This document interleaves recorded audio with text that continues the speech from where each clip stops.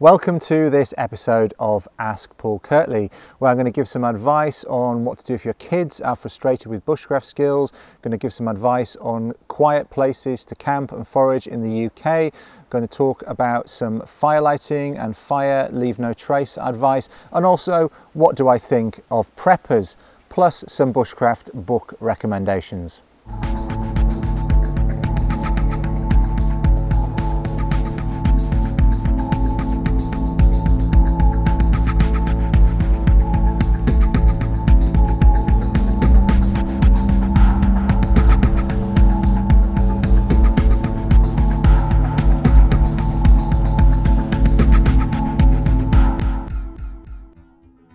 Welcome to this episode of Ask Paul Kirtley. Now this is a somewhat special episode. I'm in the woods as usual, but I'm in the woods in Canada. I'm in the boreal forest in Manitoba. I'm on a canoe trip. That's why there hasn't been an episode for a few weeks, because I've been in Canada. So I'm doing this canoe trip on the Blood Vein in Canada. It's mainly in Manitoba. It starts in Ontario, goes across the border into Manitoba, and then down all the way to Lake Winnipeg. And before I left, I wrote down a few questions in my notebook that had been asked, that I could do an episode of Ask Paul Kirtley while I was away, so that I can put that out when I get back. So sorry if you've been missing the show over the past few weeks. This is the episode recorded in Canada, and these are questions that have been asked before I left. Now, if you've asked questions in the meantime, I will get to those in the coming weeks. I know I've got a bit of a backlog, I'm sure. There have been more since I've been away as well, so I will get to those questions. Keep the questions coming in, but without further ado, we'll start with the first question. And Ryan asks, what do I think of preppers? Doesn't it leave you overly reliant upon kit? Now, that's an interesting question. Now, I'm not a prepper. I wouldn't call myself a prepper, but there is this whole prepper thing going on. There's a lot of TV shows, or some TV shows have focused on people who are preppers, and there's quite a prepping movement in America in particular, but it's not just isolated to the States. In terms of being prepared, generally prepared for adversity, prepared for unexpected occurrences, I don't think that's necessarily a bad thing. I mean, that's the reason why you do first aid training. That's the reason why some people maybe learn martial arts. It's the reason pilots learn how to eject from a fighter pilot. Things happen, and the point, I think, is that you train in things, in skills and disciplines and procedures and checklists. You train in those things in relation to what you might come across in terms of your outdoor life and in terms of your day-to-day life, depending on your focus, depending on what you think you may need to prepare for. Look at what the risks are that you face. If you live in a hurricane area, you're going to prepare for hurricanes, or if you live in a tornado area, you're going to prepare potentially for tornadoes. If you live in an area that might flood, prepare for that. I don't think that's a bad thing, and to be honest, I think a lot of people do those things. I remember when I was a kid, I lived in North Wales, and in the winter the electricity lines would go through the woods, and in the winter the trees would sometimes come down and they would take the electricity lines out. So my parents would make sure that we had some candles, that we had a gas stove, like a camping stove, that we had food that we could keep, that we could get out, that we could leave the freezer closed, those sorts of things, so that without electricity you can carry on living in your home without too much trouble. That today might be called prepping. In the past it was just called, just having some things in the cupboard just in case. And so I think it depends really what you're calling a prepper. I do wonder about people who have bunkers and lots of assault weapons and things, because at the end of the day, particularly if you make it known that you've got those things, you're going to be a target. So I think it's a two-way street. I think you have to be careful about making yourself the repository of all the useful food and equipment down the street. And I think that paranoia that comes out of thinking that, oh my God, I need to defend my store, that kind of fuels that thinking. And so I think at one end of the spectrum it might be a little bit unhealthy, but I don't think it's unhealthy to be thinking about what risks might I face that can take me out of my day-to-day life. Snow in the winter. In my car in the winter, I put blankets, I put a sleeping bag, I put a warm jacket, I put a Kelly kettle or a gas stove, I put food, drinks in the back of my car in case I get stuck when I'm out and about. And it doesn't have to be snowing when you leave. You can get caught in a blizzard, you can get, and even though I drive a four-wheel drive vehicle, there are circumstances in which you're going to get stuck or snowbound, and it could just be other traffic on the road that's stuck. You're going to end up stuck. You're going to need to stay warm. That's just sensible precautions. So I think sensible precautions are good. I think paranoia is bad. So I think it all starts with what are the likely risks and what are the risks that are going to make a massive difference. So it might not be that likely that your house floods every year, but you might be living in a place where it can sometimes flood. Having some preparations for that isn't a bad thing. It's the same with, what if the electricity goes out every other winter? Have some preparations for that. Have some fuel, have some food, have some candles and torches and spare batteries and blankets because your heating won't work potentially. All of those sorts of things, that's just sensible precautions. And it's the same when you go into the wilderness. What risks am I likely to face? What skills do I need to have? What precautions do I need to take when I'm in the wilderness? All of those things, it's the same sort of thinking. It's just about being self-reliant, and I don't think there's anything wrong with being self-reliant. And some risks are quite long tail. If you think about a distribution of risks, some you face every day: crossing the road, driving your car, getting on an aeroplane for a flight. Those are risks that we take every day, and accidents sometimes happen, whereas natural disasters happen much less frequently. We hear about them a lot in the news because we hear about an earthquake in a far-flung country, hear about a tidal wave or a forest fire. Those things are fed to us on the news all the time, but if you think about the people how many of them have actually been in a natural disaster, it's probably fewer, because the risks are overblown to a certain extent in the media, because the media is always concentrating on things going wrong. We like negative news, the media feeds us negative news, but the likelihood of it happening to you is relatively slim, unless you live in a place where those natural occurrences are more frequent, in which case you need to prepare for them.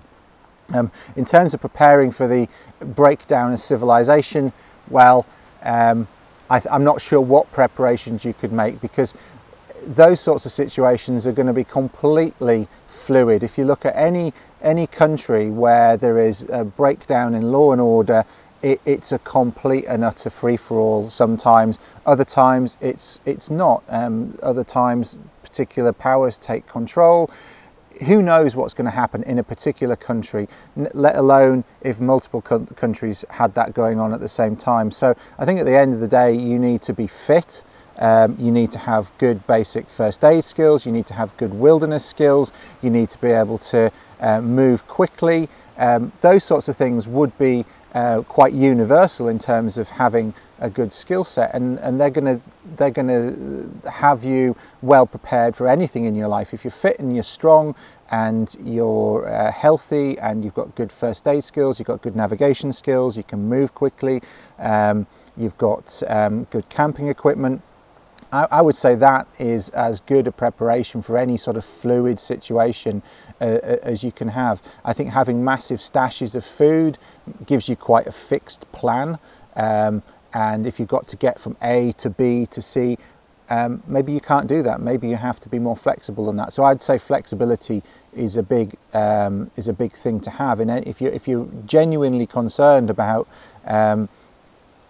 what's going to happen to you in your day-to-day life, I would just say stay flexible, have good general skills, be fit, be aware of your surroundings, and don't be too reliant upon equipment. Because as I say, if you spend thousands of pounds or thousands of dollars on lots of equipment, bury it in the ground. What if you can't get to that?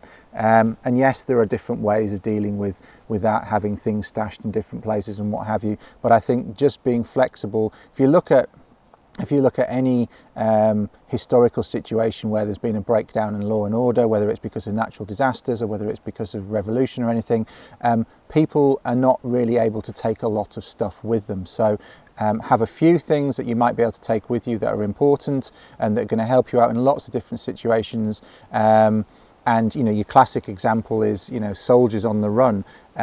Escape and evasion survival tins, escape and evasion survival equipment from the Second World War. Those are people who were thinking about having to move quickly, not be overly reliant upon equipment, and be able to get to where they can get to. You can't always get to where you want to get to. So I think a lot of the prepping people are maybe a little bit fixed in what might be possible. And particularly in North America, there's an emphasis on weapons, and maybe rightly so, because lots of people do have weapons. But that's kind of outside of my remit as an outdoors instructor. But I would say generally, just to be prepared for a situation, is have if you're trained in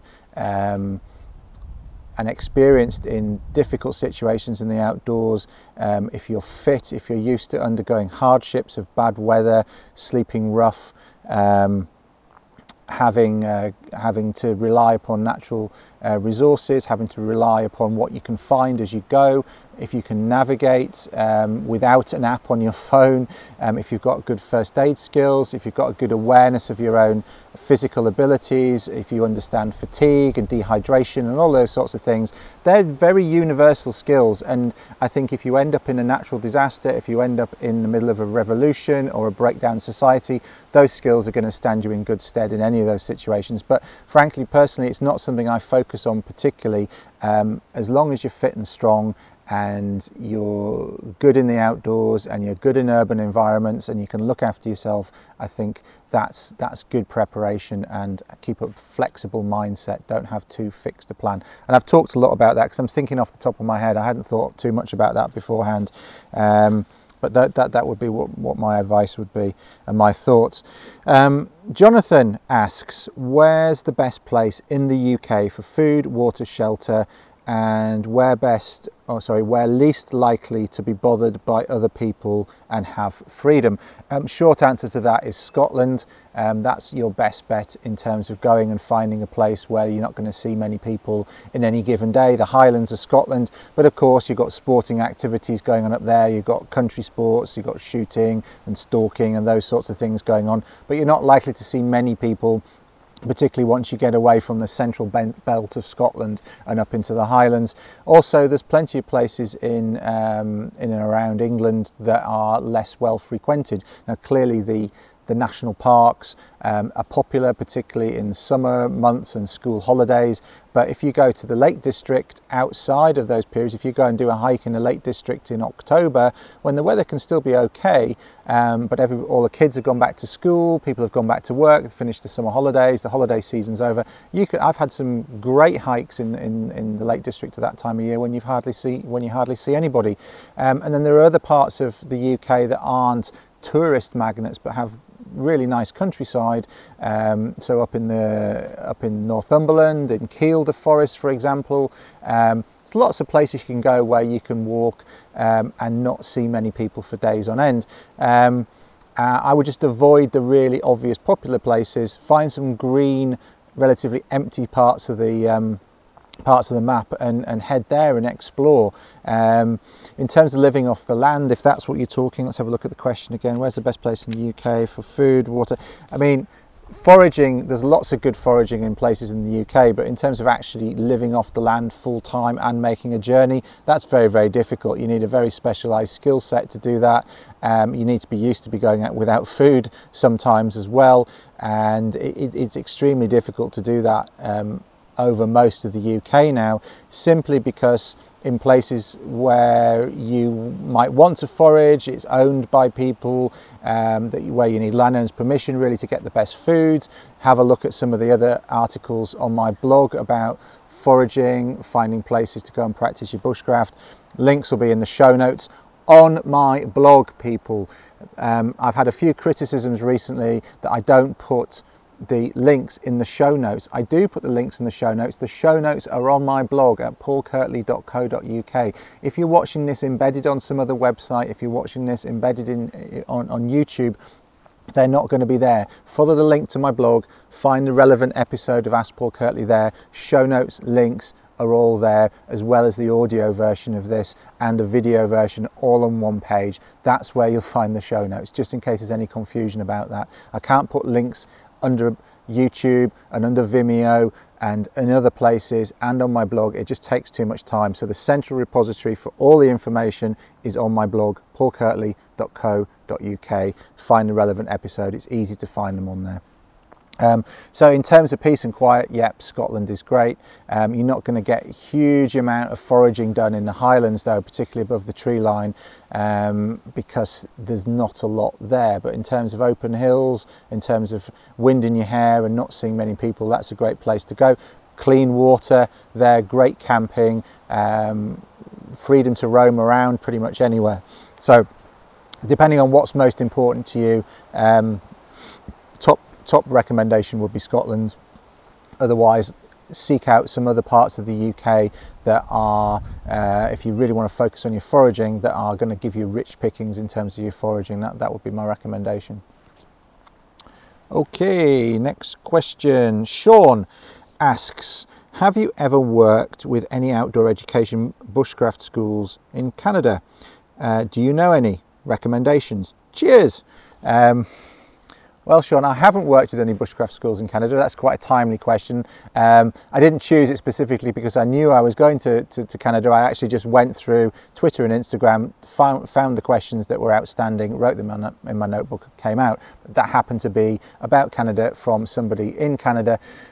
So, Sean, I haven't worked with any bushcraft schools in Canada. The main one that springs to mind is Karamat, who had Morse Kahansky working with them for many years, and that's a good school. It has a good reputation, and that's one I would look at. They're in Alberta. I'd recommend looking at them in the first instance. I know distances are an issue in Canada, but other than that, I don't actually know of any that I could recommend to you.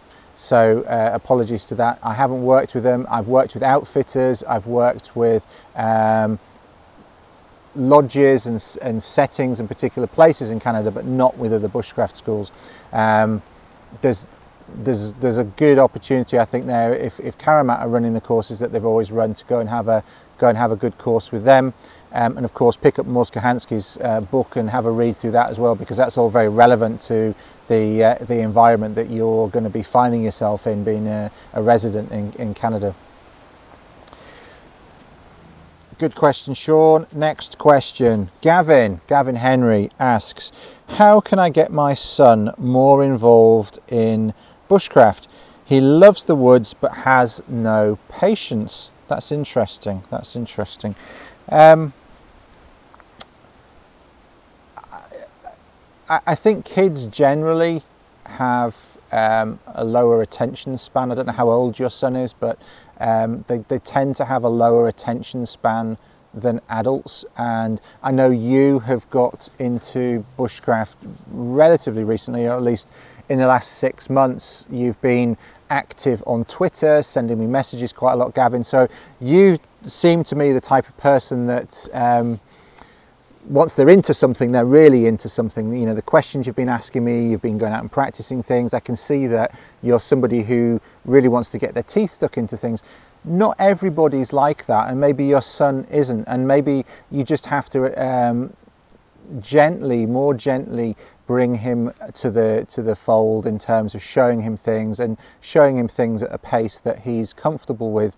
And if he's becoming impatient, it's perhaps, Perhaps that's a family trait. Perhaps you're a little bit impatient and you want to get the skill. You seem to want to get the skills quickly. You seem to want to learn a lot quickly. That's not a bad thing. And I don't know whether that's coming out of impatience or whether that manifests itself in impatience in you. But I think you just have to go at these things at a pace that is natural to you. And maybe the pace you want your son to go at isn't the pace that he wants to go at. That might be part of the issue. I don't know. I've only got one tweet to go on, Gavin.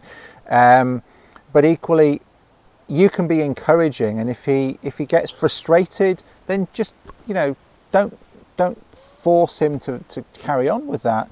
Just let him have a go at something else, or try and explain it to him in a different way so that he feels more comfortable with it. So, you know, you might have said, right, okay, this is how you do it, son, and he's tried to replicate what you've shown him, and he can't do it, and he's finding that frustrating.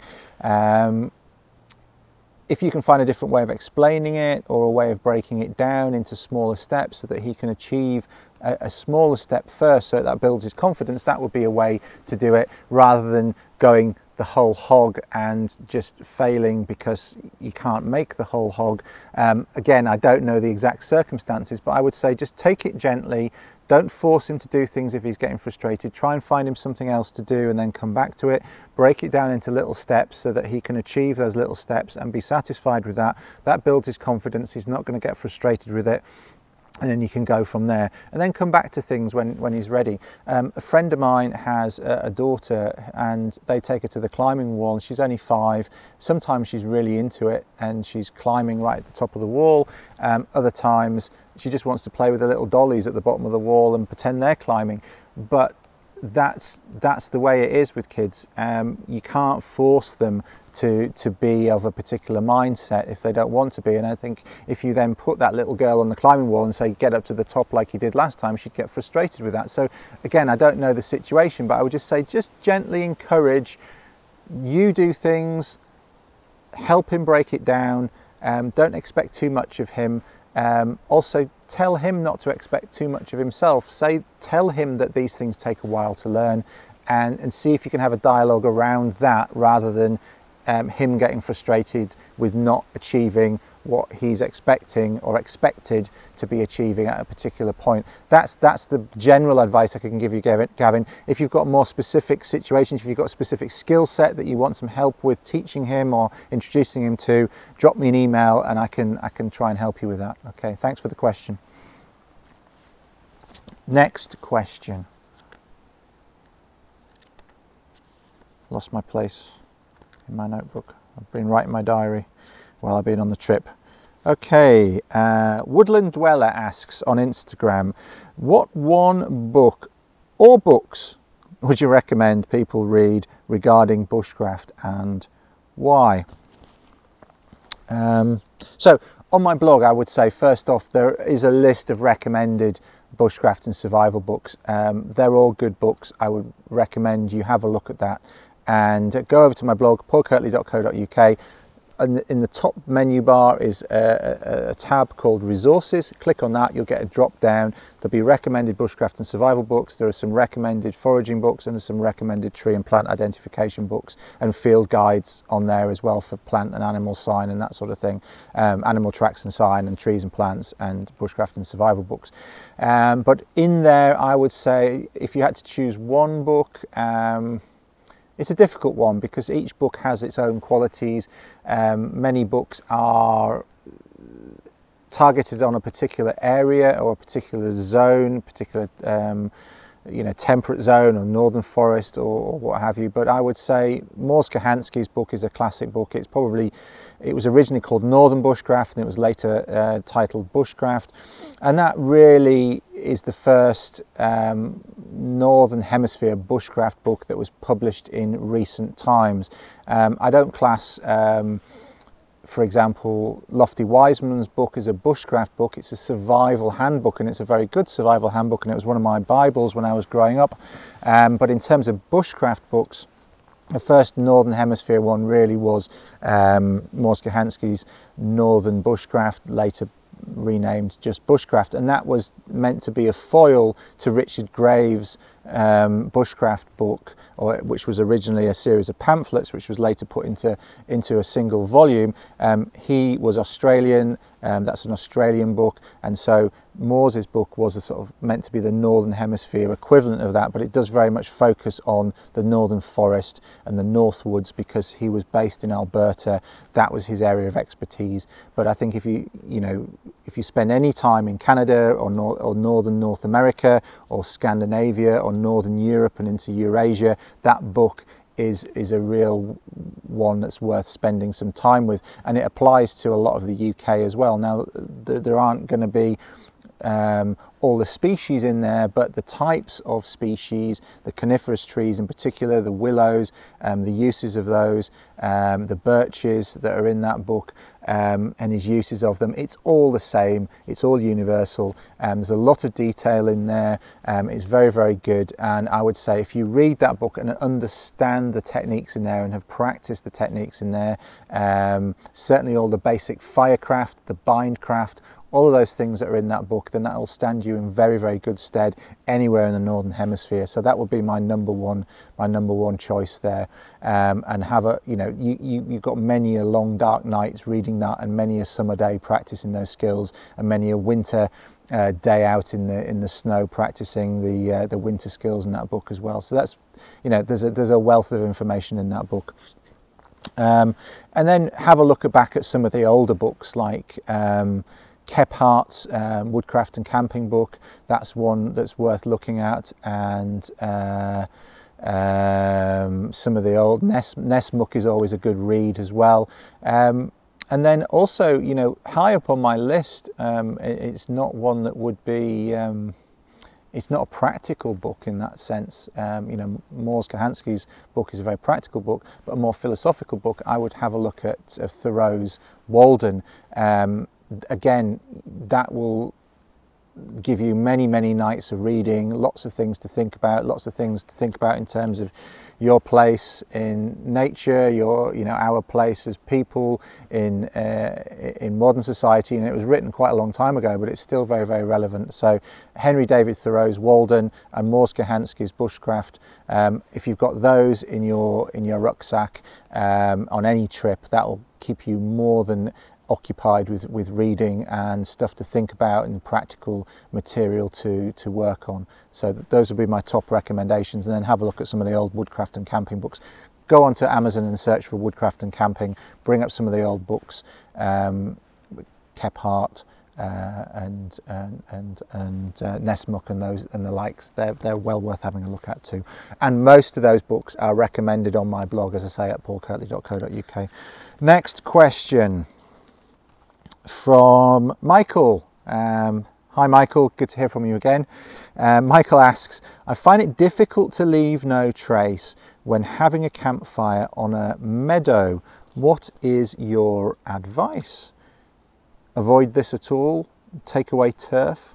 How can I do this without a shovel? Well, that's a pertinent question, Michael, because I do see fire scars in grassy areas. It doesn't have to be in a meadow. There's plenty of places where I see vegetation damaged. The first thing I would say is, if you can, try and find a place where you are not going to damage the vegetation with a fire. If you're having a fire in a meadow, as I understand it, and I know your English is very good, but I know it's not your first language. So if you mean in the middle of a field, you're clearly going to have to bring in that fuel in from somewhere to have a fire. Maybe have a fire that closer to the source of the fuel, where you can find somewhere like I am now, where I'm sitting. I'm in the middle of the woods, and a lot of it's quite low-lying, loamy soil. Some of it's quite wet. There are poplars behind me. There's jack pine over there. There's black spruce, and there's some balsam fir, and there's lots of moss around here and lichens, but there are some bare areas of rock. And if I was going to have a fire here, I would search out the bare areas of rock and have the fire there, partly because I don't want to start a forest fire. I don't want to spread fire into the root systems of the trees, but also I'm not going to damage the small vegetation that's the understory of the forest. And it's the same goes for grassy areas. Try to try to avoid that if you can. Now, if you have to have a fire in a grassy area or an area where you're going to potentially damage plants, the best thing you can do, and it is a best, it's not necessarily a no damage option, but the best thing you can do is to dig out an area of turf, and not just directly where you're going to have the fire, but also around where you're going to have the fire, so that the heat of the fire doesn't singe the material, the grass, for example, around the area. Keep the fire as small as you can. If you just need to boil something or cook, then keep it as small as you can. And ideally, you use a trowel for that. Now, on this trip that we're doing, we've got a trowel with us. It's in our toilet kit. We've got toilet paper and a cigarette lighter, an alcohol hand gel, and a small plastic trowel in a dry bag that is our toilet bag. And we use that in camp. That's the signal that somebody's gone to the toilet, gone into the woods. We agree on an area, but also we have a trowel. If we needed to dig out an area, we could use that. So a small plastic trowel is quite light. You can get some good robust ones these days, or a folding metal one is another type that people carry. People often carry those little trowels for latrine use.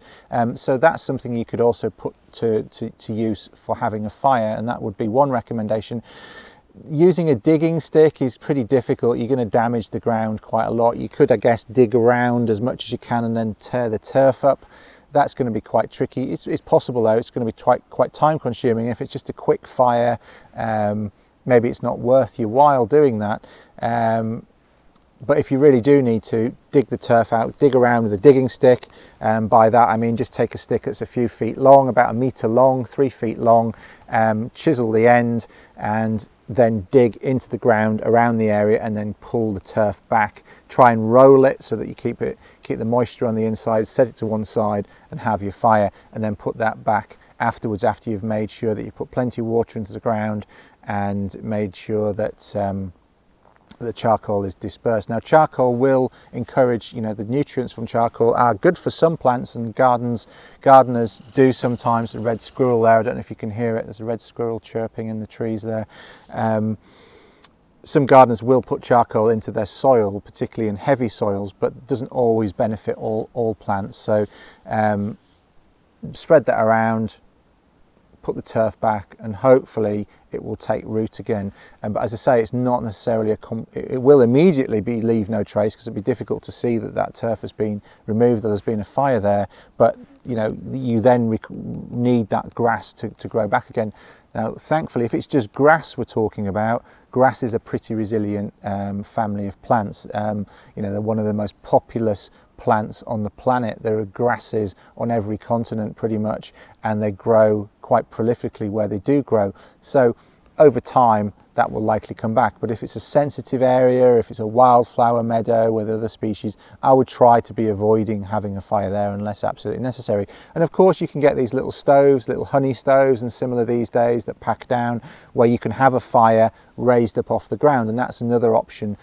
Take a piece of aluminium sheeting it's thicker than aluminium foil that you would use for cooking in the home, the sort of thing that you would use for windshields, and you can place the stove on top of that to stop any embers dropping through. But you still need to have the fire raised off the ground, because similar to those disposable barbecues, when you see people going into the park and having a disposable barbecue, they have the disposable barbecue, they light the charcoal, they cook their food, and then they take it away and they leave a scorch mark on the grass, which takes some time to recover. You don't want to be doing that. You need to have it raised up away from that, so there's a separation, there's an air gap between the actual combustion and the heat of that combustion and the vegetation underneath. So those are my pieces of advice. Avoid it if you can. Try and find a more suitable spot. If you have to, remove the turf, and if you can, have a device that allows you a small fire that separates it from the ground and doesn't damage it in the first place.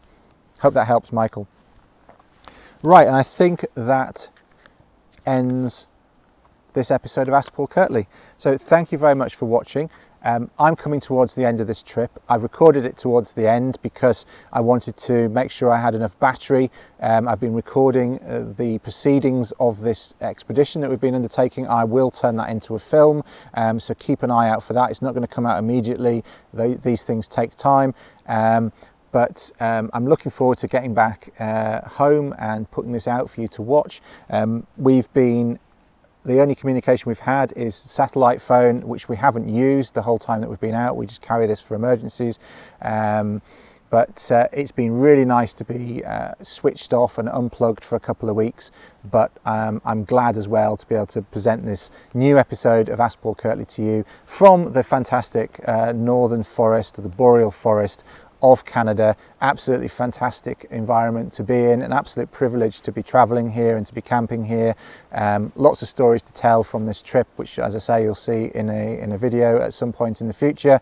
But for the meantime, I hope that episode of Ask Paul Kirtley was useful to you. Please keep asking the questions. They tax my brain. Some of them I have to scratch my head a little bit, like Ryan's question about preppers at the beginning. Hopefully that was useful.